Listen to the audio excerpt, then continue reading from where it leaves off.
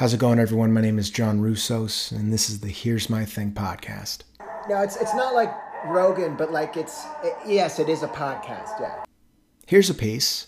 Florida just set the record for new daily COVID-19 cases with 15,000. And what better way to celebrate breaking a record than to open up Disney World? Look, some people are in need of a bit of a morale boost right now, so why not go to the happiest place on earth? Sure. The only problem is that unless there are invisible masks, you won't be able to see anyone smile. Better that than being in front of the TV all day, right? That's a point. But is Disney World the answer? No. And it's even less of the answer considering that it's in Orlando in the middle of July.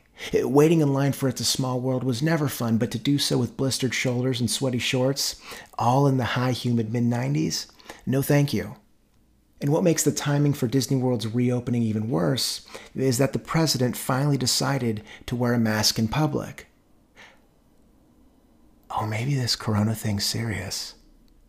Well, while some are thinking that, others are acting on it.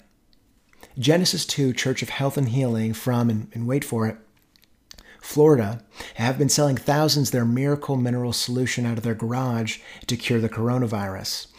Mineral solution. I wonder if it's San Pellegrino, maybe with lemon? Wait, no, they're Italian. This has to be made in the U.S. Perrier?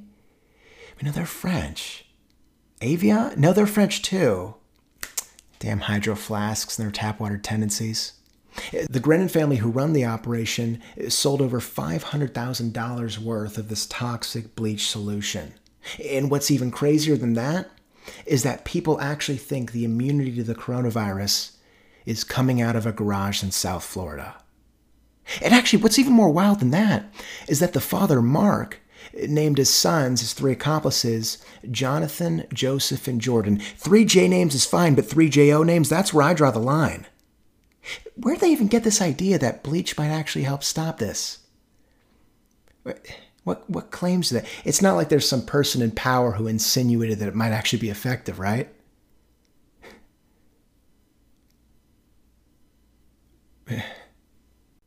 Now for chapter 2. Everyone, this week's story, is about the city of Elkwood and the pandemic that they actually faced. And if you're wondering about Elkwood, like if you're thinking to yourself, I've never heard of Elkwood, I wonder what happened. Well, it's because I made it up. This is all made up. The city Elkwood, I run with that. In high school, I feel like if I made a Snapchat and made a series of Snapchats and was improving, I would use the town Elkwood. And I think the influence from that was from the show Arthur, KPBS Arthur. So, or PBS Kids, excuse me. But enjoy. Here we go. Elkwood City Council met on Tuesday and Thursday nights. Tuesdays, they sought to push around and hopefully conclude matters that didn't bring people out of their seats. Matters like whether or not this year's Soapbox Festival should start at 10 or 11 a.m., and if it was time for the Elkwood High School mascot, Christopher Cougar, to have a revamped uniform. They saw its overalls outdated. Tuesdays were an excuse for people to ignore their cholesterol levels and eat as much of the catered round table pizza as they could. Don't worry about me, sweetheart. I'll grab a bite at the meeting, as some of the community officials might say. Their partner would ask if there would be vegetables at the meeting, but these community officials would be far out the door. Thursdays were when they got their tools hot. More demanding matters that meant the round table would go cold from their mouths occupied with rebuttals and contradicting arguments. It was a flip of the switch from Tuesday. There were less handshakes and far less laughs, if any at all. I'd taken a volunteer position as a part of a workplace funnel program for those pursuing careers in political science. Along with setting up the catered food and briefings for each official, I was the backup ECR, which quite literally translates to Elkwood Code Reader. Assuming Heidi Jennings was sick or couldn't find a sitter for her kids, I would step up to the podium and recite the following to kick off the meeting. More than just a place of acorns, apricots, and apples, but visionaries, leaders, and public servants all the same. Elkwood, Elkwood, Elkwood, I say, here today and tomorrow. I only needed to volunteer for 3 months, after which I'd have enough credits I could move on. It's something that the other students of my cohort chose to exercise, but I, on the other hand, enjoyed it, beyond these free meals on Tuesdays and Thursdays. And my 1-year anniversary was this past week. In the extra 9 months that I'd been there, responsibility-wise, nothing changed, but I couldn't say the same in terms of the experience and exposure. In December, the Daniel River flooded, damaging everything west of Morsted and Proctor Avenue. The council was at each other's throats for 4 Thursdays in a row, deciding where and how the flood's relief money was going to go. The biggest problem there was that there was no relief fund at all. It was never set up, which came into question from surrounding cities of Steel Ridge and Oakmore. When we presented our case in need of a loan or some sort of bailout, we were met with condescending retorts. And why was there no flood relief fund in place for the town that lives on the river? Said a councilman from Steel Ridge, which is so Steel Ridge of him, jealous of everything Elkwood does. Sure, our negligence put our city millions of dollars in debt, but at least we live on a river, one where we can transport cargo or set up both clothed and nude beaches. The only fun thing you could do in Steel Ridge was go to their one-screen theater, which is quirky, and I get that, but we have an AMC-8 in Elkwood, all in IMAX. Sometimes it's the small things, stuff everyday citizens overlook, that cause the biggest commotions at the community rec center, which is where we have our meetings. In February, the council came to blows over a respacing of parking lots. It wasn't a divide down the middle, which was interesting. There were 8 different suggestions of different size spots, so it was more of an all-out brawl. The ones in cartoons where smoke shoots up and you'll catch appendages poking out before targeting someone's nose or midsection, and hear snide comments over some grunts. Why don't we just label every spot as compact, huh? It was met with a few more inches and we'd be better off gifting garage door openers. Once the smoke cleared, council was dismissed. At the next Thursday meeting, someone provided an infographic on every single car logged in Elkwood and how these measurements corresponded with the current parking spaces. It turned out no adjustments were needed. The most recent predicament was a pink eye outbreak. The Elkwood outbreak was first reported at Elkwood Middle in a world history class. Mrs. Williams was going over the Mongolian Empire when Dylan Borges checked out to the nurse's office with what he described as white syrup coming from his eye. By Friday that week, half the school was infected. This was enough to bypass the Tuesday meeting and be addressed right on Thursday. Jesus, they're already having sex? Councilman Jint said. Does Planned Parenthood have an age limit? And which clinic are they going to? Is there one in Oakmore? Councilman Jint, said Councilman Kraus, what do you think conjunctivitis is? Councilman Gint slid deeper into his chair. Councilman Kraus took over. Pink eye happens all the time, but for whatever reason, it's spreading like wildfire this year. Elkwood Middle is out for a week, and all sources are pointed towards the closure of Elkwood Primary and High. She looked at me. Lights, please. Councilman Kraus pulled up a PowerPoint presentation. The cover slide was an eye that looked over-edited to be hot pink and had kanji spewing at the sides. The first slide was a pie chart showing how Elkwood's youth spend their time based on categories of sleep, school, recreation, homework, and devices. Councilman Stevens, one of the older members, spoke up. This chart is illegitimate. There are only 24 hours in the day, but when you add each of the categories up, it's a 30-hour day. Kraus, before you come into this room, and please provide us with reliable sources. Councilman Kraus parried his jab and laughed. Councilman Stevens, you don't get it. The reason there's 8 hours of device time is because Elkwood's youth is on their phone for 8 hours during the day. Stevens came back. Impossible. They aren't allowed to be on their phones during school. Phone usage is actually prohibited. He over-enunciated prohibited. And during rec time, they can't be on their devices. Their hands will be preoccupied with other things, a ball or a saxophone. Are you telling me they sleep and send text messages? He laughed and looked around for support from the other members. Councilman, they're always on their phone in school. You can't catch them. Well, how does this correlate to the conjunctivitis outbreak? Councilman Stevens wondered. We have reason to believe that there's a lack of sanitary conduct with the students' phones during bathroom usage. I mean, look at you now, Councilman. Your hand's on your face, you've rubbed your eye, and you had no idea. If people touch their phones when they're in there, it only makes sense that that's what started it. I mean, this all has been waiting to blow up. All it took was one big case.